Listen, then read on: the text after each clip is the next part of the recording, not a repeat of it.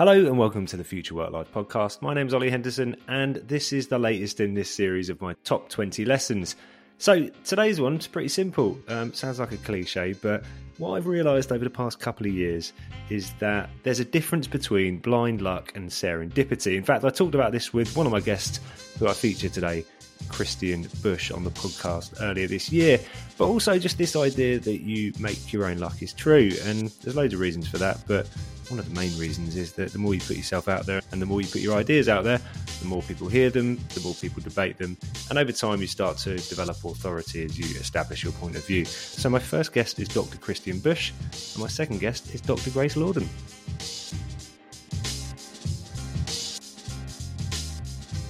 When you think about luck, you usually think about this kind of blind luck, right? So things that just happen to us, like, being born into a nice family, stuff like that. But actually, serendipity is about smart luck. It's about the unexpected good luck that we create ourselves. And, take an example. One of my favorites is imagine you have erratic hand movements like I do, and you spill coffee over someone in a coffee shop, and, that person looks at you slightly annoyedly.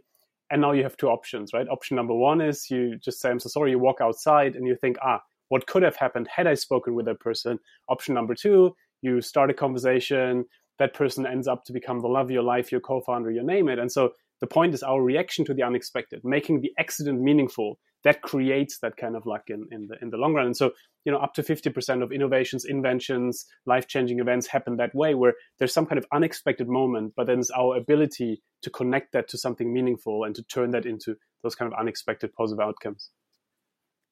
Yeah, and there's this sort of idea that you make your own luck. So is that reflective of this, that actually very little happens, which is blind luck? Or how much can you attribute what you might call blind luck to those types of innovations? But surely sometimes things happen which you can't in any way plan for. Yeah, that's very true. And that's the thing, right? There's always some kind of degree of randomness that we cannot influence. So by definition, we can't know exactly when something happens and what exactly the outcome will be, but we can make it more likely that it happens, right? So to give you an example, if you use something like the hook strategy, which is one of my favorites, you make it more likely that some kind of serendipity happens.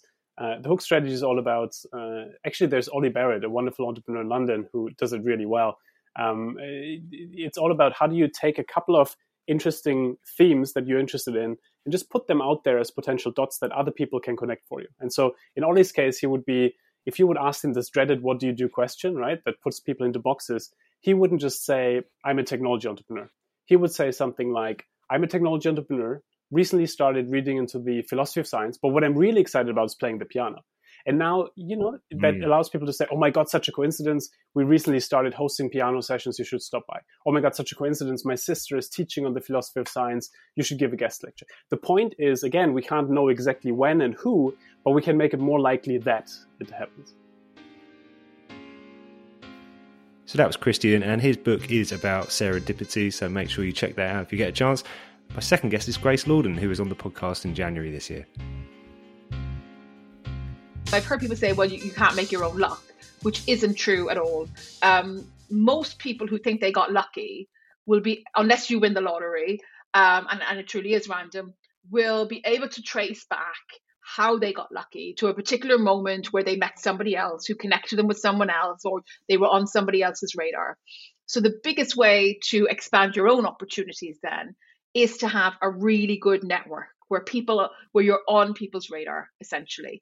And there's kind of two ways to do that. You can just get out and start meeting people and, spend more time having coffees, having dinner, going to networking events. Or B, you can put yourself on the horizon in kind of like a classic standing ovation model of other people by putting yourself out there on social media.